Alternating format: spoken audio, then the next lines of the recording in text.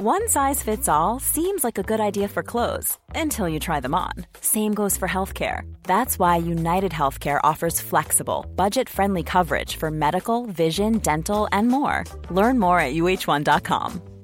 Many of us have those stubborn pounds that seem impossible to lose, no matter how good we eat or how hard we work out. My solution is PlushCare. PlushCare is a leading telehealth provider with doctors who are there for you day and night to partner with you in your weight loss journey. They can prescribe FDA-approved weight loss medications like Wegovy and Zepbound for those who qualify. Plus, they accept most insurance plans. To get started, visit plushcare.com/weightloss. That's plushcare.com/weightloss. Quality sleep is essential. That's why the Sleep Number Smart Bed is designed for your ever-evolving sleep needs. Need a bed that's firmer or softer on either side? Helps you sleep at a comfortable temperature? Sleep Number Smart Beds let you individualize your comfort so you sleep better together. J.D. Power ranks Sleep Number number 1 in customer satisfaction with mattresses purchased in-store. And now, save 50% on the Sleep Number Limited Edition Smart Bed for a limited time. For J.D. Power 2023 award information, visit jdpower.com/awards. Only at a Sleep Number store or sleepnumber.com.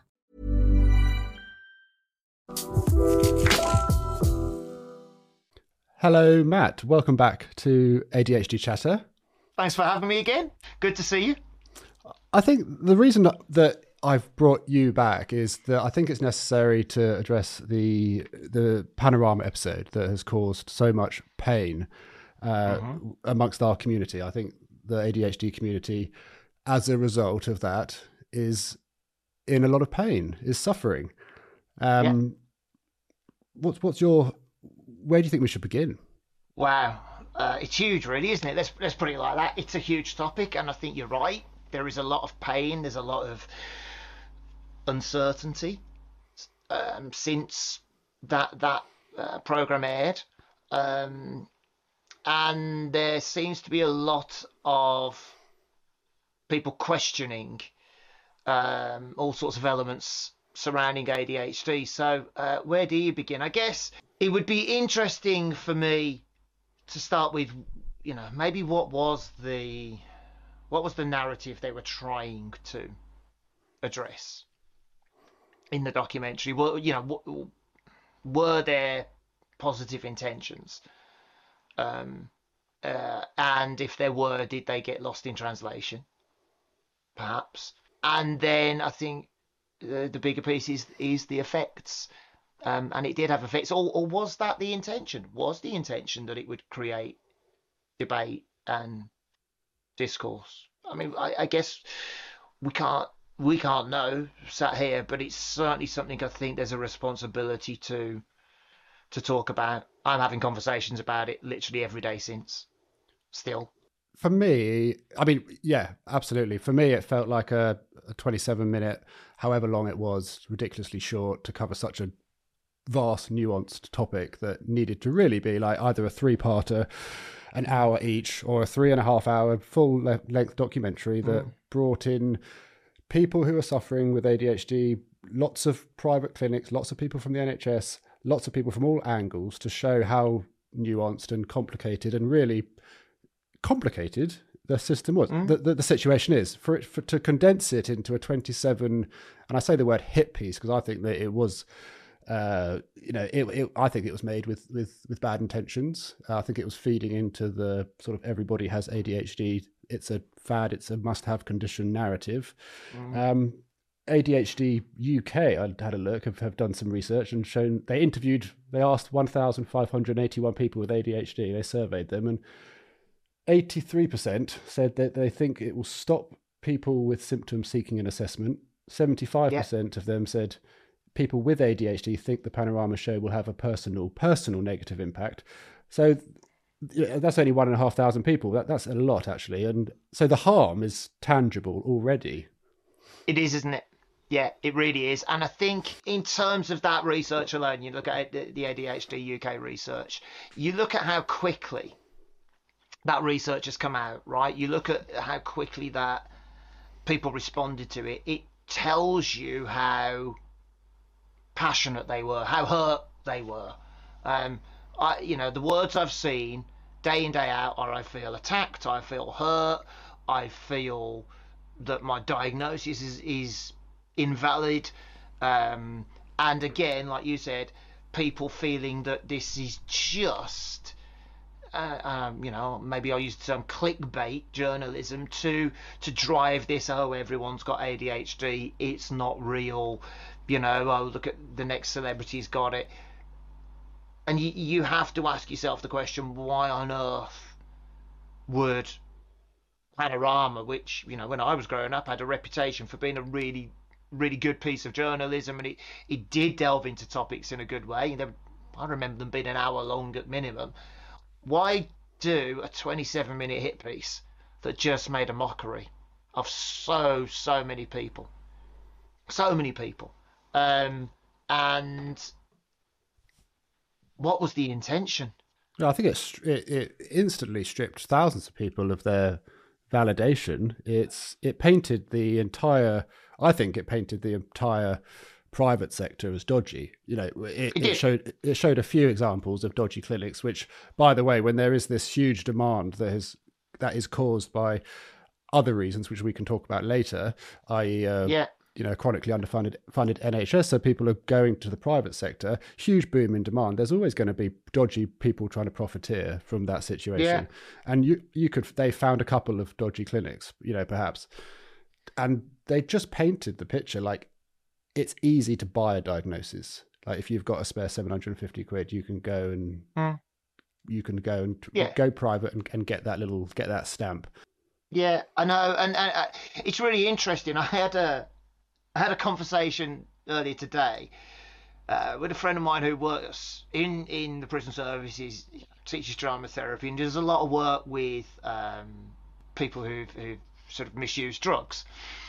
And he has ADHD as well, and we were chuckling because one of the things I've seen people saying online since is, oh, well, you see, they're giving out these highly powered stimulant meds like sweets, and anyone can get a diagnosis, and then everyone's going to get stimulant meds, and so people are now just going for a diagnosis to get the meds. And he laughed. He went, seriously, Matt, there are far easier, quicker and cheaper ways to get stimulant meds than paying 750 quid for an ADHD diagnosis. And what addict is going to ask for a slow release stimulant in the first place? It's lunacy. But, for it to have created those kind of comments shows you what it's done. It shows you the harm that it's already done. You think, how are people making these jumps? But that's the issue, isn't it? So, yeah, I think trying to portray that all private clinics are dodgy is just irresponsible. I mean, I was diagnosed at a private clinic. I'm assuming you were. I've got friends and colleagues who were. All of us know two things. We originally went down the route of private diagnosis because potentially we either were financially able to, and we wanted to leapfrog the NHS waiting times, or we were in such a place of desperation and need that we felt we had no choice, in my case, but to expedite it. I believe my diagnosis because for 6 years prior to that, I already knew I had ADHD. It's not like I woke up on one morning and went, oh, look, a celebrity's got this ADHD thing. There's something about medication. I know I'll spend 750, in fact, in my case, way more than that, on a private diagnosis.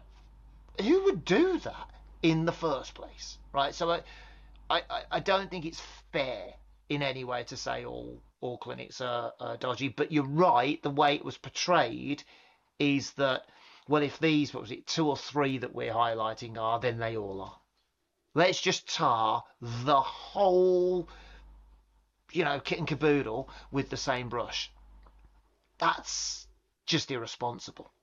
It's just plain irresponsible, isn't it? And the fact is, why are people having to go that route, and why are people doing it? Because the NHS is chronically underfunded, under-resourced, because they're more stretched now than ever before. And no, that's not because TikTok's told everyone they've got ADHD, and it's not because it's trendy. It's because there's more awareness, there's more knowledge out there, and we know that since COVID, more people have done a lot of self-searching and realization and gone, oh no, wait a minute.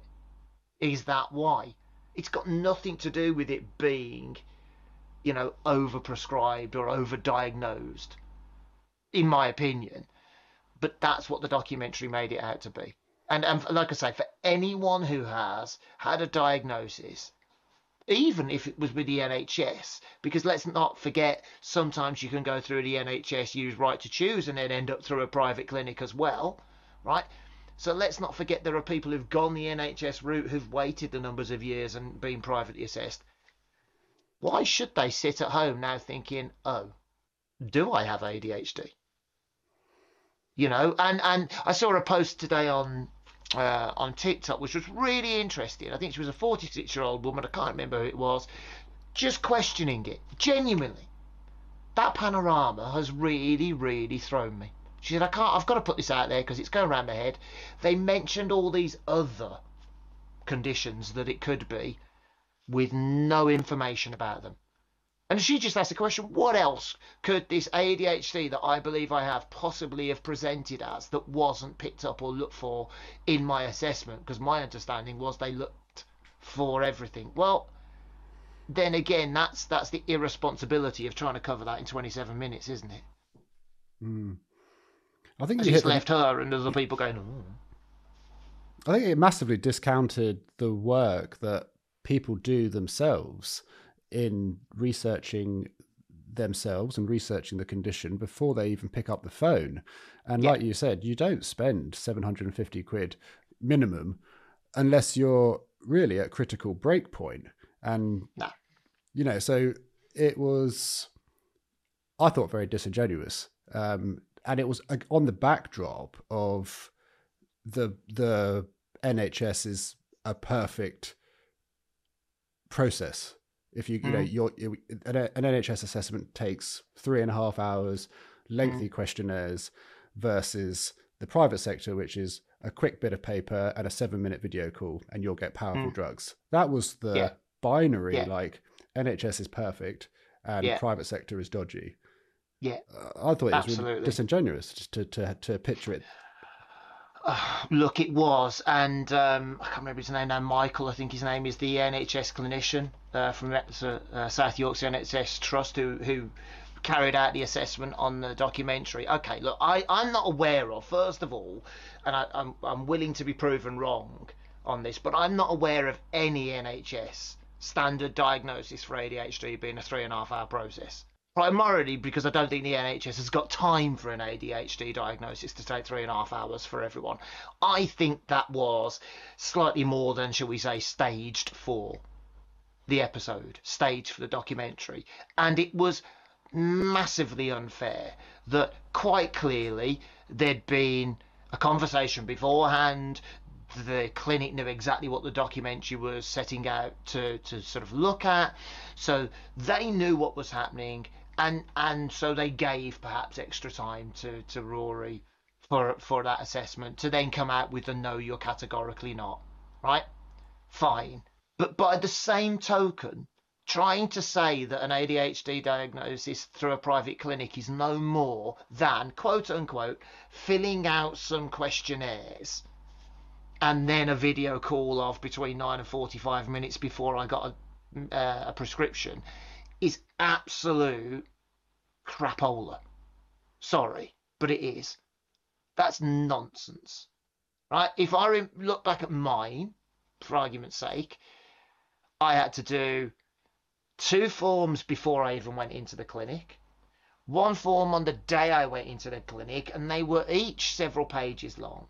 I then waited for the clinician to sort of extrapolate all the information she wanted from those to build a picture, and then I had a 90-minute consultation privately, after which my wife and my parents were brought in for another hour. After all of that, I was given a diagnosis, and a report was sent home to me with recommendations.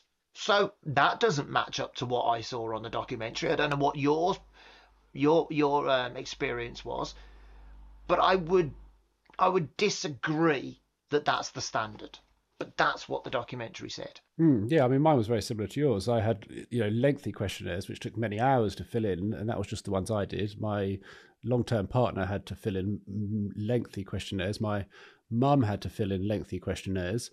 It took hours and hours and hours, and that was the basis that the psychiatrist started the hour-and-a-half video call with me. And by the way, I don't think there's a problem with being assessed virtually. Like, they made it out like that was an issue.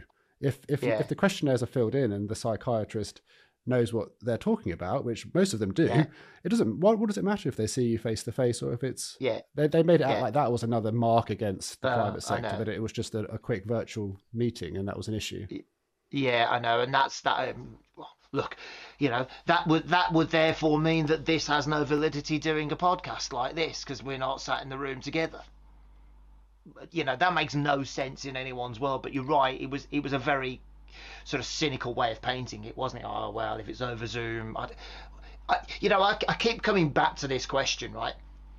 Who's really going to take all that time and effort to not only pay but to fill in all those forms to try and gain a diagnosis of a clinical condition so that there's a chance they might get stimulant meds? Because let's not forget, the way our neurology as ADHD folk works is this: if we take stimulant meds, it slows things down for us, right? There's a connection between dopamine and norepinephrine and serotonin and cortisol, and all of those combined means our brains slow down. Give it to somebody without ADHD, they'll look like they're in a 1990s rave somewhere in an underground car park in the suburbs of London.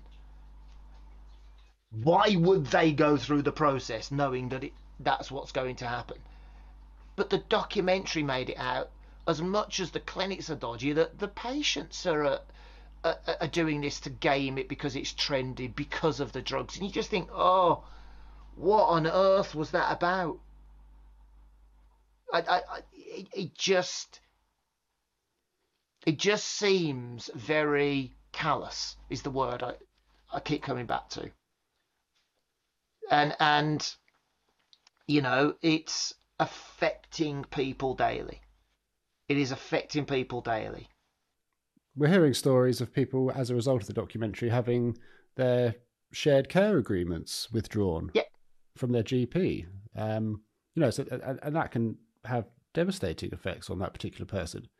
Not to mention, I mean, that's a big issue in itself. Not to mention the fact that as a community, however you want to phrase it, I'll say imposter syndrome is rife. People probably questioning their own diagnosis just because they might not feel that they're worthy of it or whatever. We are a community with low self-esteem, and then to have such a reputable broadcaster like that come out and essentially reinforce that side of the way of thinking. I'm just lost for words sometimes at how it was. I can see why it was allowed to be put out. I mean, I think, if we look, I don't know if it's the people who are going to be negatively affected are a minority, and it was very clickbaity. It was after the general narrative, it seems to be in the press at the moment, is very anti-ADHD. That seems to be what's sexy and what gets clicks and views and sells papers and gets eyeballs on TV screens. And it was. Yeah, I agree. And it was feeding into that, with little concern. Seemed to be no concern. As far as I'm aware, there were some legitimate organisations, ADHD organisations, reached out to them and said, I hear you're doing this piece. Let us help. Let us make it more rounded and balanced. Let us give you our input. And as far as I can tell, it was essentially ignored because it went against the narrative. They didn't want a balanced piece that said, this is good, this is bad. Real life, the truth falls somewhere in the middle.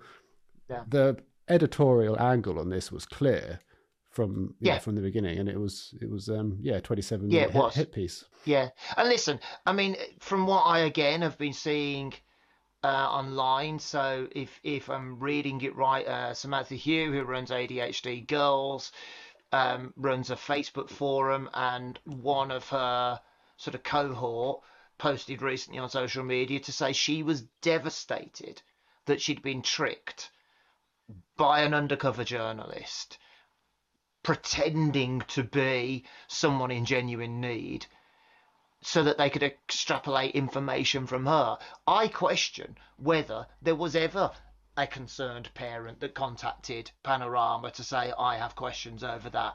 And I think there's something really interesting with this. I will just say this because it's a question that's rattled around my mind since this.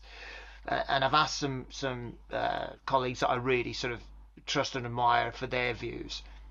If you're one of those people who watched the documentary, who now is sat there questioning the validity of your diagnosis, whether you were prescribed medication or not, if you are one of those people that feels worried, okay, the only advice that I think makes sense is you know you better than anyone else.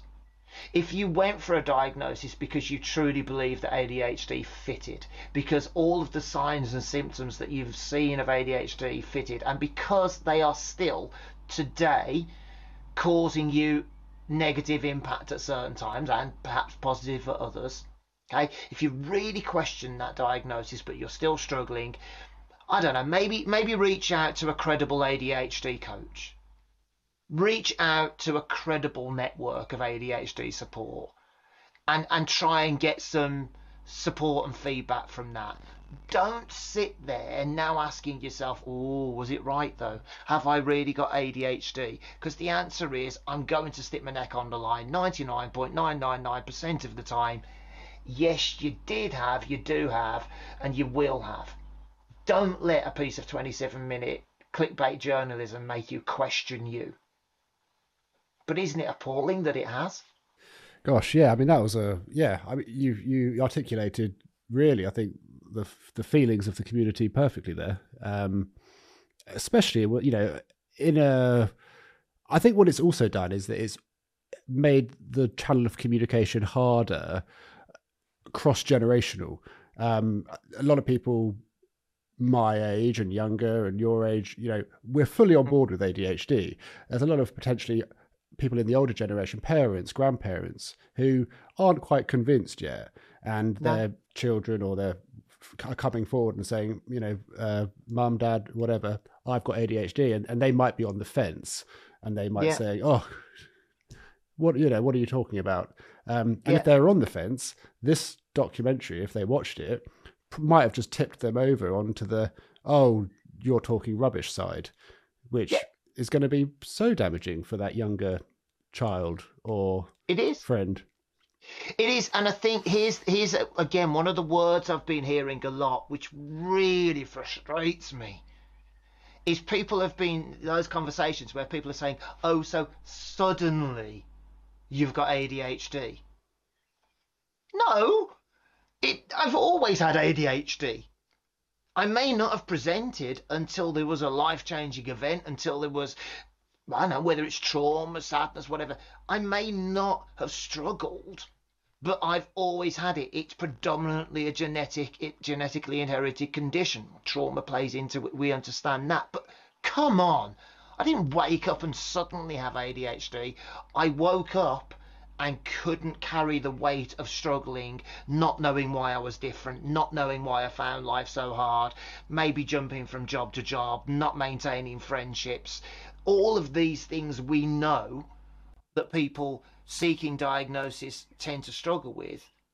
Okay? That's why suddenly the need to spend money or to ask for an assessment. You don't just wake up and jump on a bandwagon for fun. But that's the question people are being asked. Suddenly you've got ADHD. It makes no sense, does it? In no other world does that make sense. But there you go, that's the question. My responsibility doing what I do, and yours with a platform like this, I believe, is to help people feel that if anyone knows them better than anyone else, it's themselves. Trust your intuition on this one. Absolutely.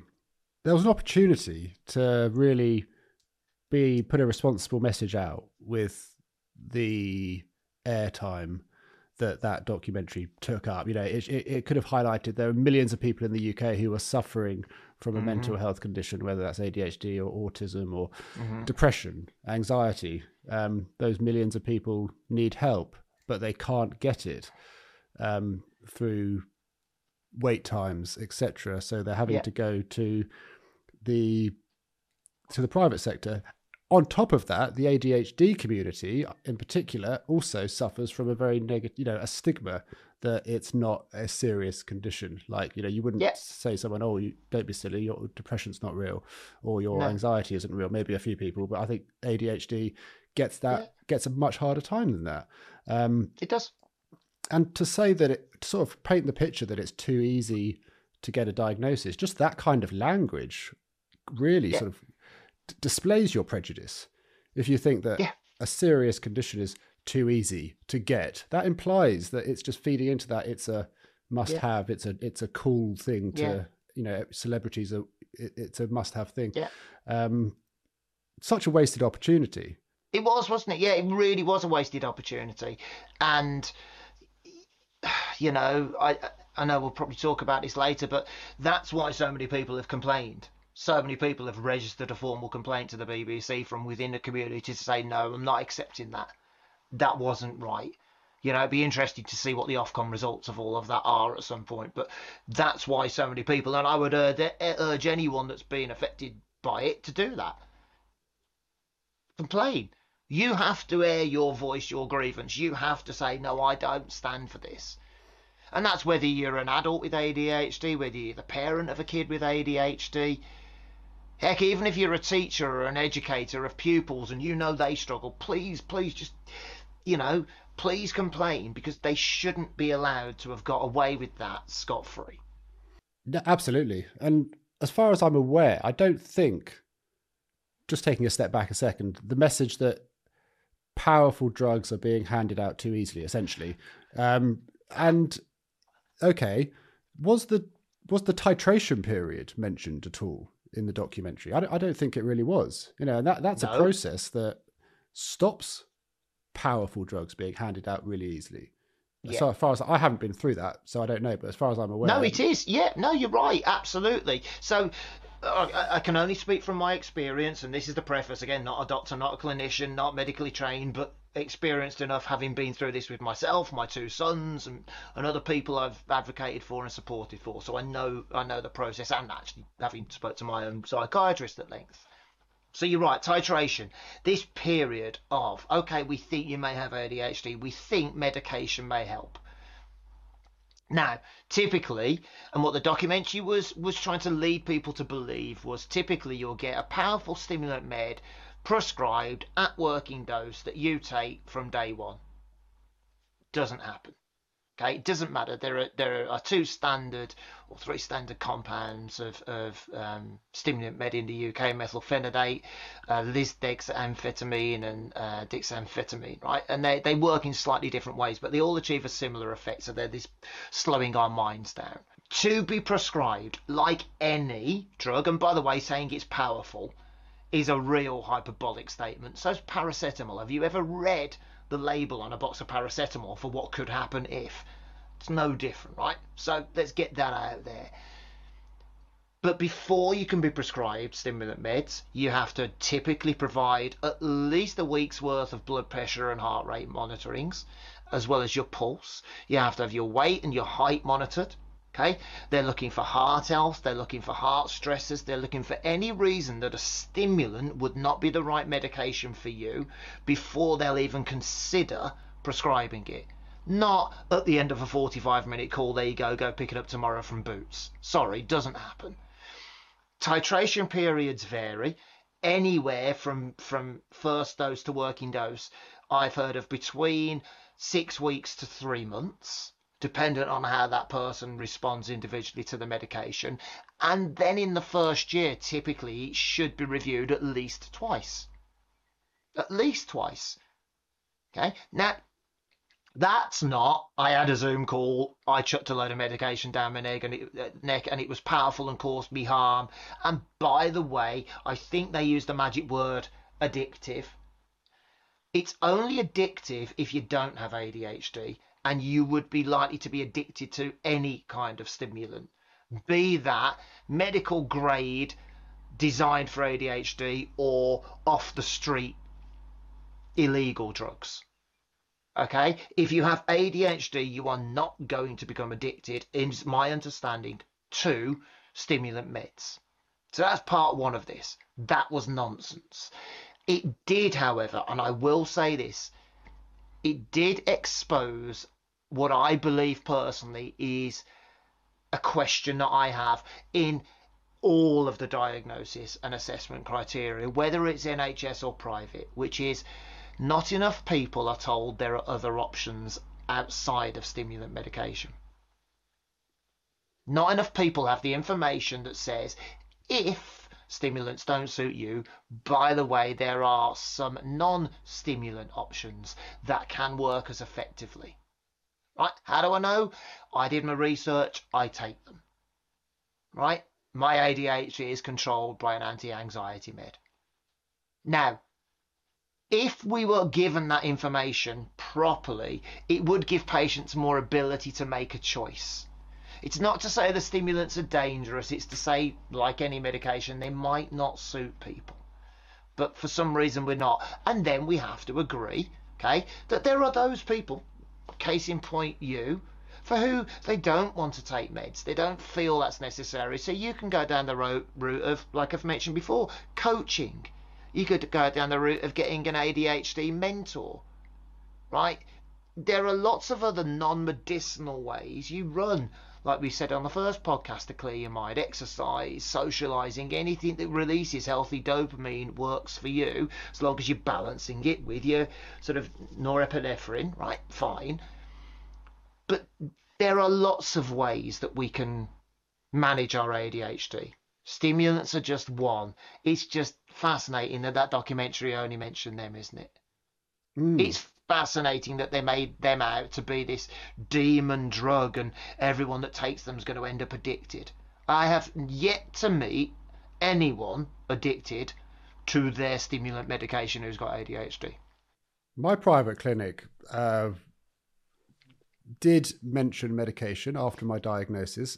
Not verbally, they gave me a report and it had about 7 pages of what I could do next if I wanted to take steps to make my life a bit easier if I was struggling to such an extent.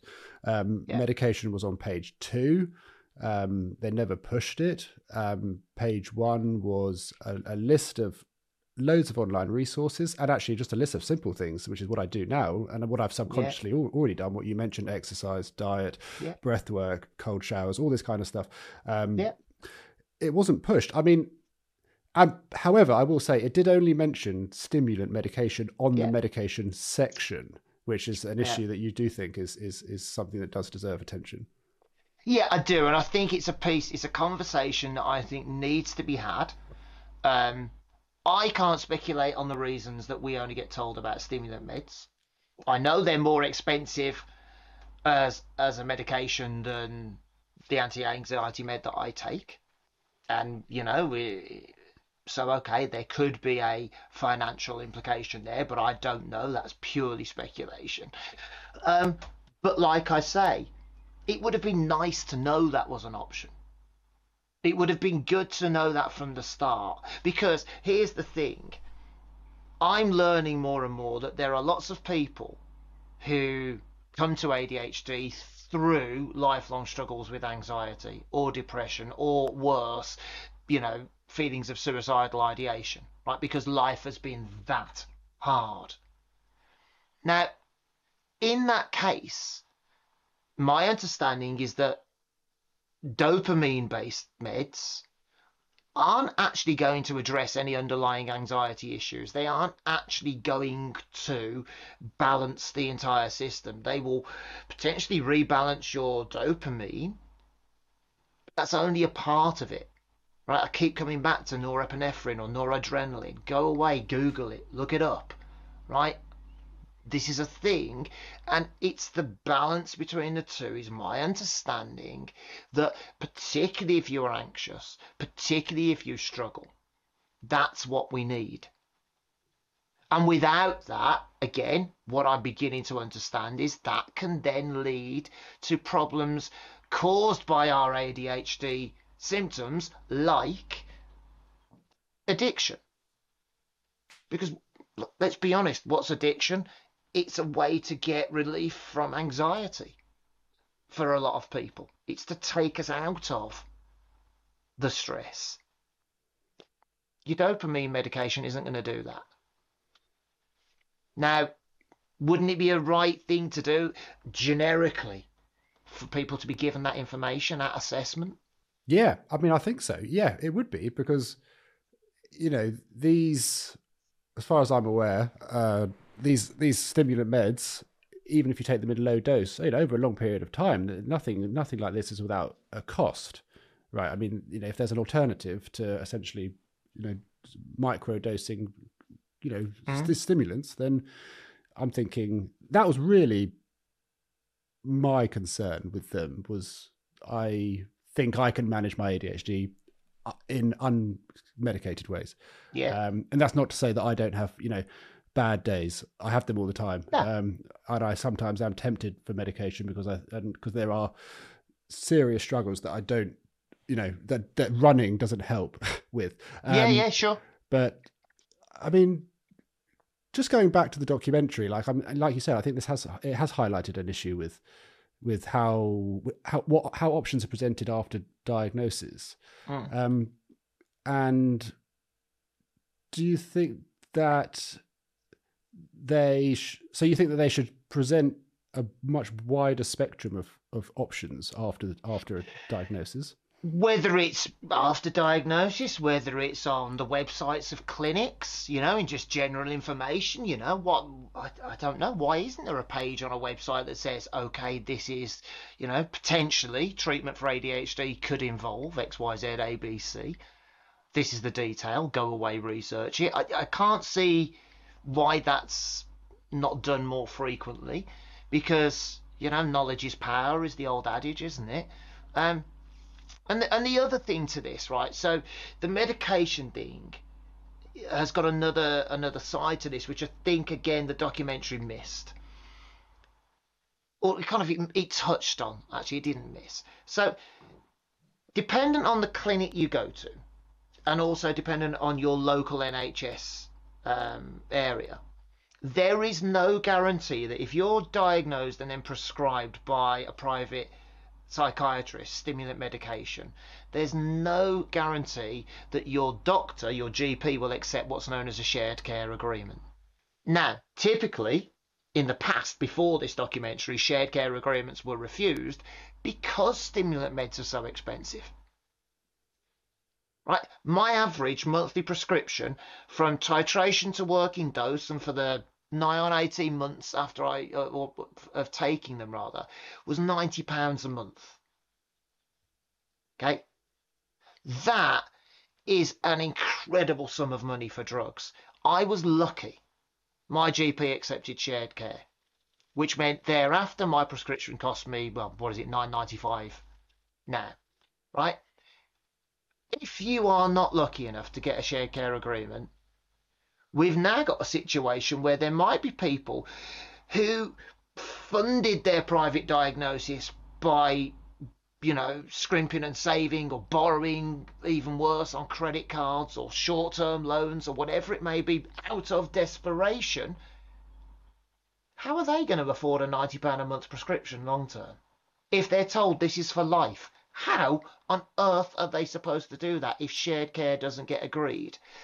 And yet, if on that page on the website it was, yes, stimulant meds, but there's an alternative as well, you know, SNRI, and if they knew that, it might have just been a £9.95 prescription from day one. Why aren't we given that information, that choice? I don't understand that bit. You know, I at the risk of sounding a bit tinfoil hat, Alex, right? I don't know why we're not given that information.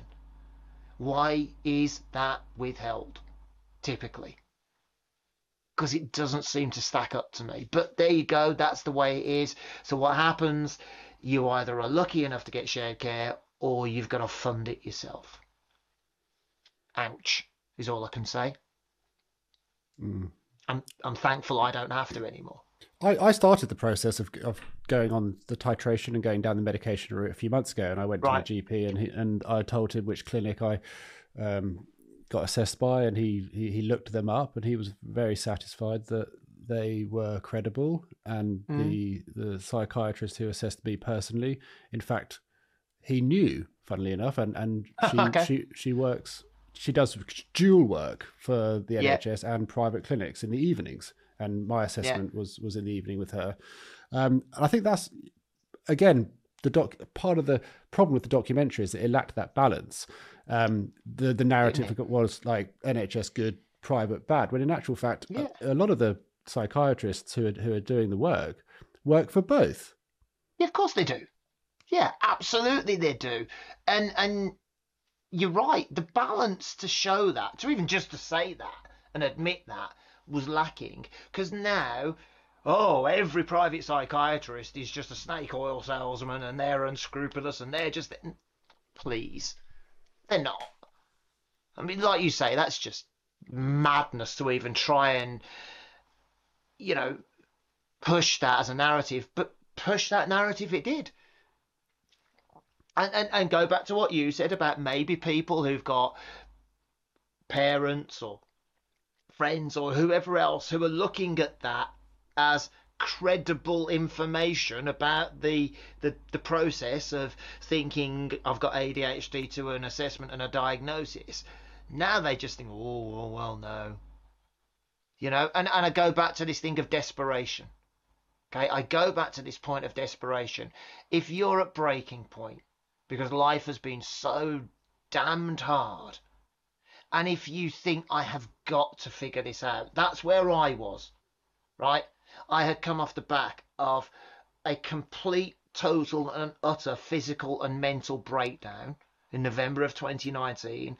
I was in the grip of suicidal ideation. I could see literally no point in carrying on because I had struggled for so long with life. And I sobbed to my parents on the phone and said, I've got to know. And I'll be honest, at that point, I only knew stimulant meds, right? I only knew meds meant stimulants. And I sobbed and said, I have to know if this can help. I cannot wait, at that point, the 4 years I was told it might take me to get a diagnosis. And I actually said to them, if I have to wait 4 years, I won't be here in 4 years. So they funded my diagnosis. They researched with me. We went to a clinic that I trusted, okay? And I got that assessment and I got that medication. And I will be forever grateful that what that did was set me on a path of learning to bring me to where I am today. I have no ill will to my clinic and I trust them implicitly.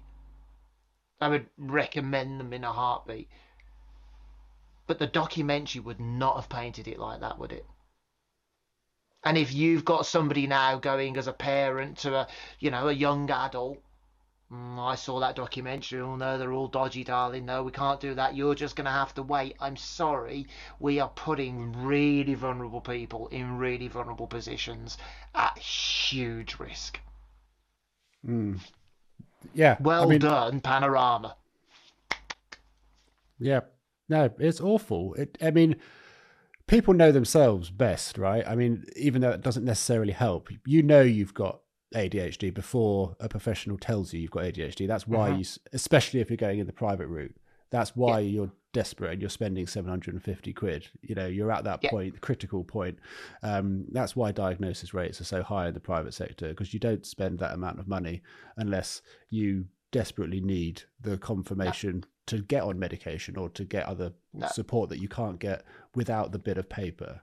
There are going to be a few dodgy clinics, and they found them. They found them. But to not say that was just the tip of the iceberg, and as I said earlier, it should have been a much longer documentary. They should have approached 20 private clinics and showed that it was, less than 1% probably that are profiteering in an unethical and irresponsible way.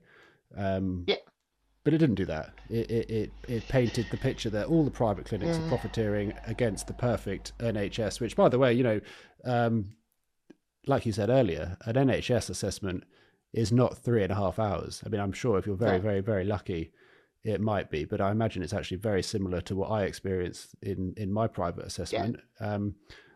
And let's not pretend that the NHS doesn't, and I'm not bashing the NHS. I love the NHS. The NHS literally saved my life a few years ago for other reasons. But they quite easily hand out powerful, like you said, I got put on citalopram when I was 16 years old after a 10-minute meeting with my GP. And I look back and I think that was probably quite irresponsible. Absolutely. After a 10-minute meeting with my GP, I got put on very powerful antidepressants, which put me in a really nasty place, so no one's perfect. The NHS can sometimes be irresponsible. The private sector can sometimes be irresponsible, but most of the time they're both really good. Yeah. And let's be realistic, right? Again, and I echo what you say, NHS or private, let's be realistic. The only information any clinician has to go on when they make that assessment is the pre-diagnostic forms that they have been asked to fill in and how that person presents on the day in front of them, whether it's on a camera or face-to-face. Okay? I went into my diagnosis broken. It was fairly obvious I was broken. I told my psychiatrist I was broken. Quite similarly, you could have someone going in feeling perfectly fine, going, no, I'm quite happy. Yeah, I just think I've struggled, right? That clinician still has to make a professional judgment based on a set of criteria. Now, there is a completely separate conversation to be had here about, does the DSM-5 criteria actually do a good job and a full and rounded job of assessing people for ADHD? That's a different discussion, right? It's one I've had several times with sort of friends who are psychologists, and there's conjecture.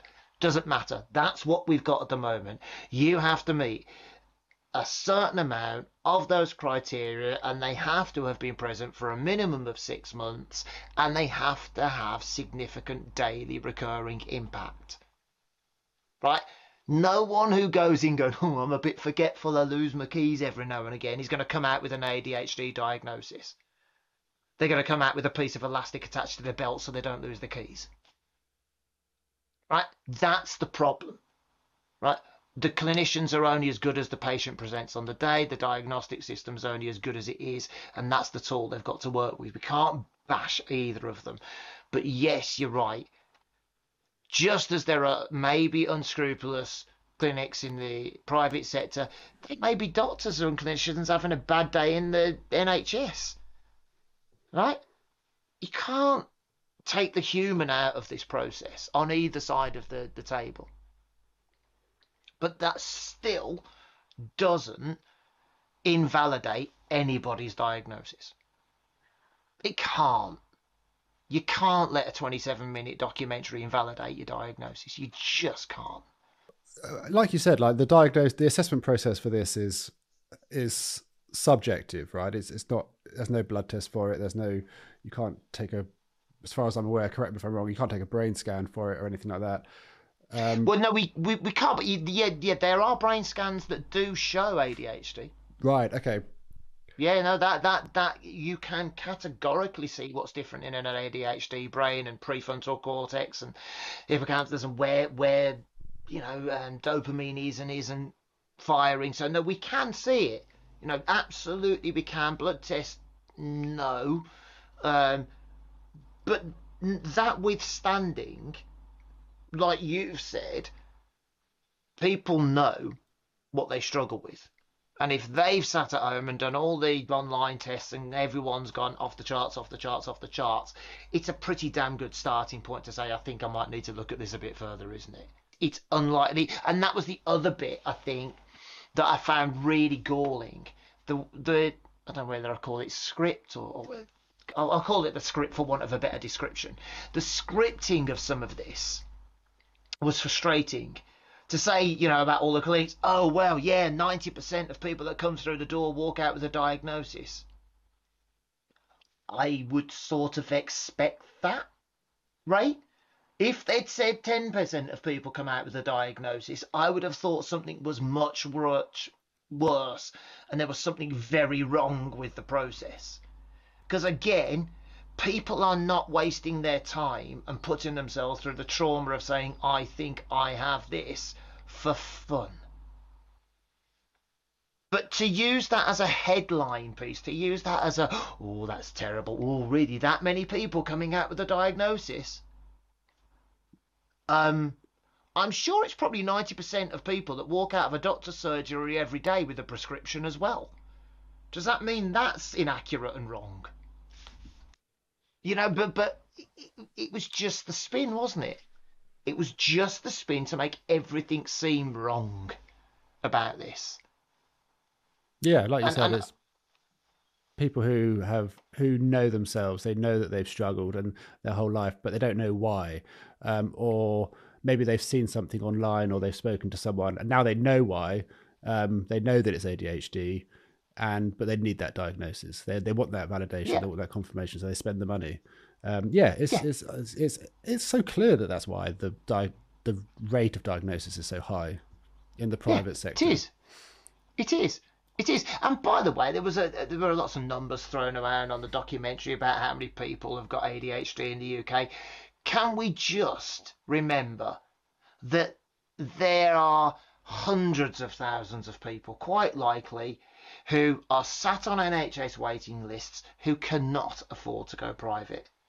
There are people who may never even put themselves on an NHS waiting list, who are undiagnosed clinically but are self-diagnosing as I struggle with ADHD, who are likely to get no clinical support. Okay? They are not, again, doing that to jump on a trend.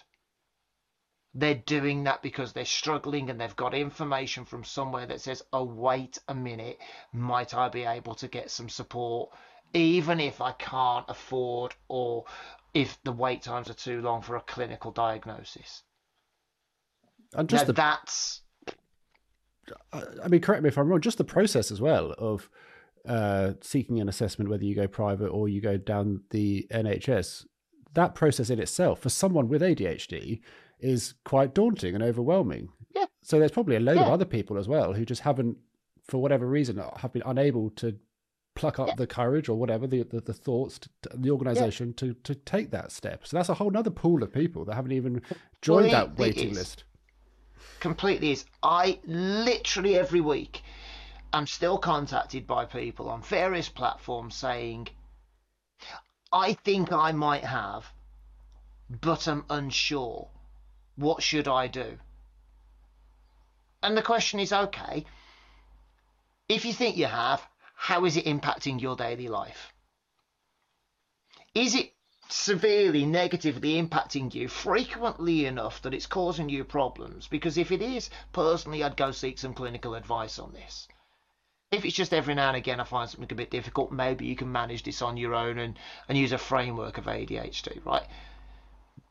But again, you can't discount that. It is daunting, particularly, I think, for people who've reached a certain point in life, people who've maybe, managed to hold down jobs, relationships, have kids, etc., to then have to admit, oh, wait a minute, that's why. That's why I've not excelled as much, had the promotions, had the successes that I've seen other people have. Maybe that's why relationships have broken down. To actually have to be strong enough to admit there could be a reason for that. And not only to admit there might be a reason, but that you might need to actually ask for some help. It takes an awful lot of pride and humility to do that. I keep going back to this. Nobody's doing this because it's fun. Or if they are, I think there's other problems, right? They've got other issues if they think this is a laugh. But that's how the documentary made me feel. Oh, anyone can do it. Anyone can jump on a Zoom call, and Connor, clinically trained, by the way, professional, into giving them an ADHD diagnosis and walk away with a box of pills. Behave. I mean, Just behave. I don't doubt that it's possible for, if you really wanted to get a diagnosis, if you didn't have ADHD and if you knew enough about it, I could walk into Specsavers and misread the thing on the wall, and they would give me expensive, thick glasses. Yeah. Again, it's a subjective test. But yeah, why would someone do that? It doesn't make any sense. No, it doesn't. And again, this is the question. I'd love to sit down in front of the team that put it together. Right? I would love to sit down and just ask them, what were you thinking? How big a bender was the night before when somebody sat in the office and went, I've got a great idea. Because they must have been absolutely trolleyed to think it was credible journalism. I can't imagine for a minute they were sober. But there you go. That's just my opinion. It just doesn't fit with my understanding of this. It just doesn't. But there is another element to this. Just jumped into my head. Somebody mentioned to me that one of the things on the documentary they were confused by was the range of people carrying out the assessments. So there were nurse practitioners, there were psychiatrists, there were nurses, there were various other people who were doing the assessments. Now, need to do some research into this, but my understanding is it is possible to pay a qualified clinical psychiatrist and psychologist to do a course, as long as you have the right medical background that says you're able to diagnose and assess. But it's also possible that people can receive training to carry out an assessment. Now, there's a risk in that, I will admit.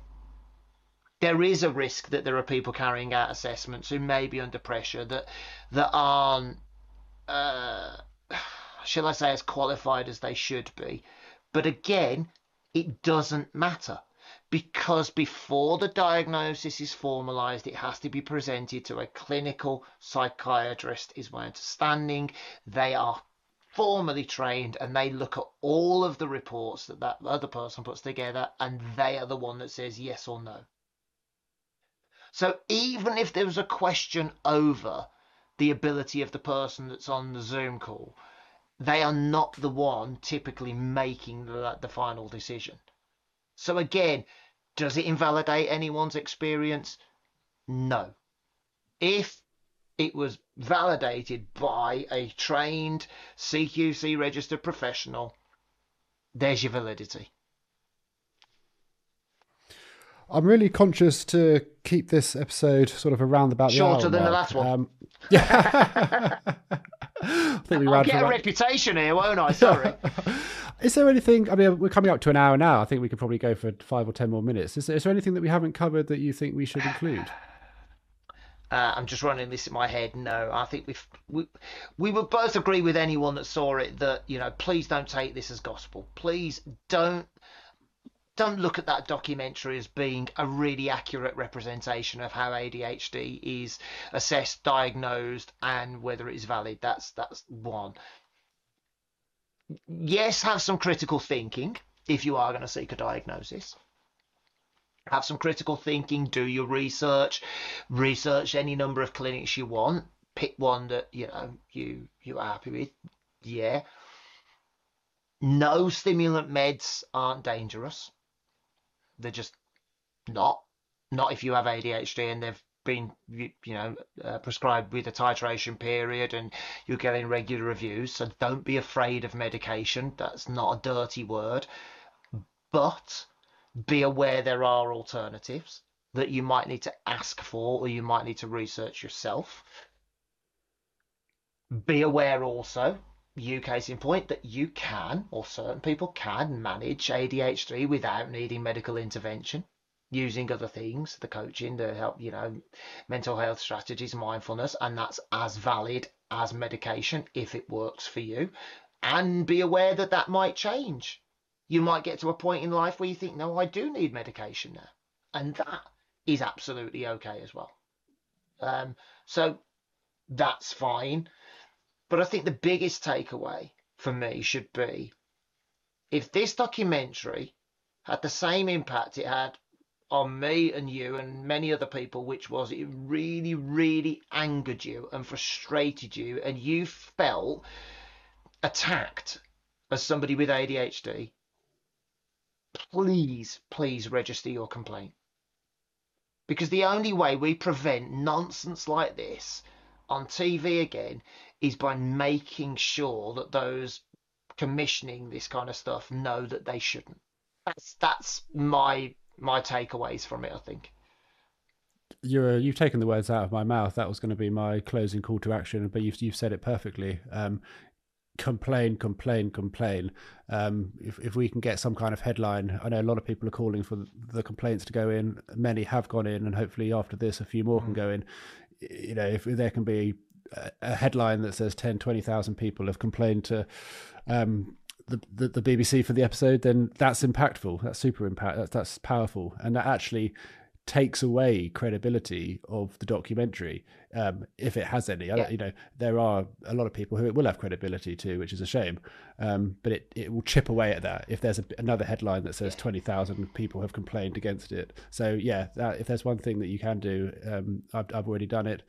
Complain, absolutely, 100%. And I will just say this to Ed, I really hope that one day there is a piece of journalism, a TV documentary, like you said, whether it's multiple episodes, 3 hours long, I really don't care. I really, really hope in the not too distant future, something actually gets commissioned by someone with a conscience that's researched, that's beneficial, and that is actually there to give people with ADHD of any age in life, kids through to pensioners, a sense that this is a real condition that comes with real struggles, that comes with real challenges, but that can be really treatable and helped as well.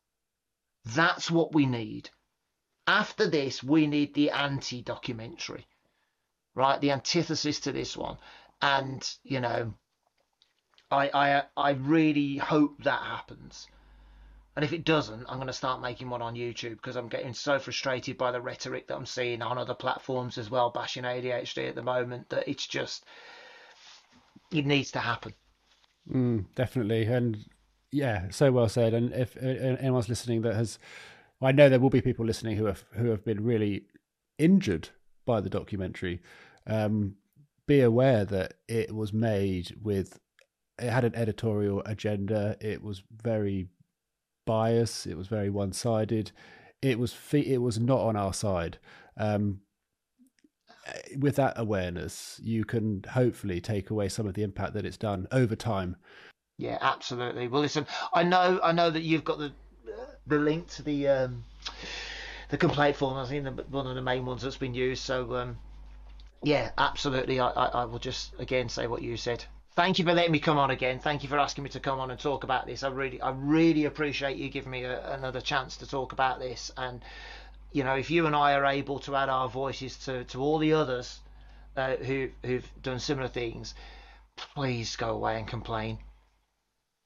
That's all we can do, isn't it? Tell them they were wrong by showing them. Spot on. Thank you so much, Matt, and I'm sure we will make this a hat trick on your podcast guest appearance at some point. You never know. You never know. Listen, thank you. I really appreciate it. Brilliant. Cheers, Matt. Bye. Bye now.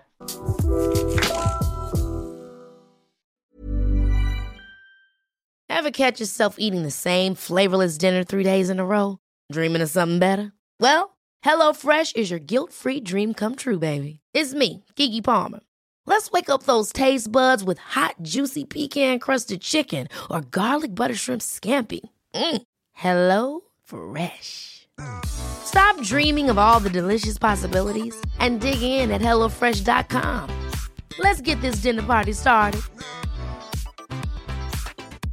Mom deserves the best, and there's no better place to shop for Mother's Day than Whole Foods Market. They're your destination for unbeatable savings, from premium gifts to show-stopping flowers and irresistible desserts. Start by saving 33% with Prime on all body care and candles. Then get a 15-stem bunch of tulips for just $9.99 each with Prime. Round out Mom's menu with festive rosé, irresistible berry chantilly cake, and more special treats. Come celebrate Mother's Day at Whole Foods Market. Want to get a chiseled look in the jawline? Sculpt and shape your jawline with added volume from Juvederm Volux XC. Juvederm Volux XC is an injectable gel specifically designed to be robust enough to improve moderate to severe loss of jawline definition. And it is the first and only hyaluronic acid filler approved for the jawline. Add volume to your jawline for a chiseled look with Juvederm Volux XC. For important safety information and to find a licensed specialist, visit juvederm.com.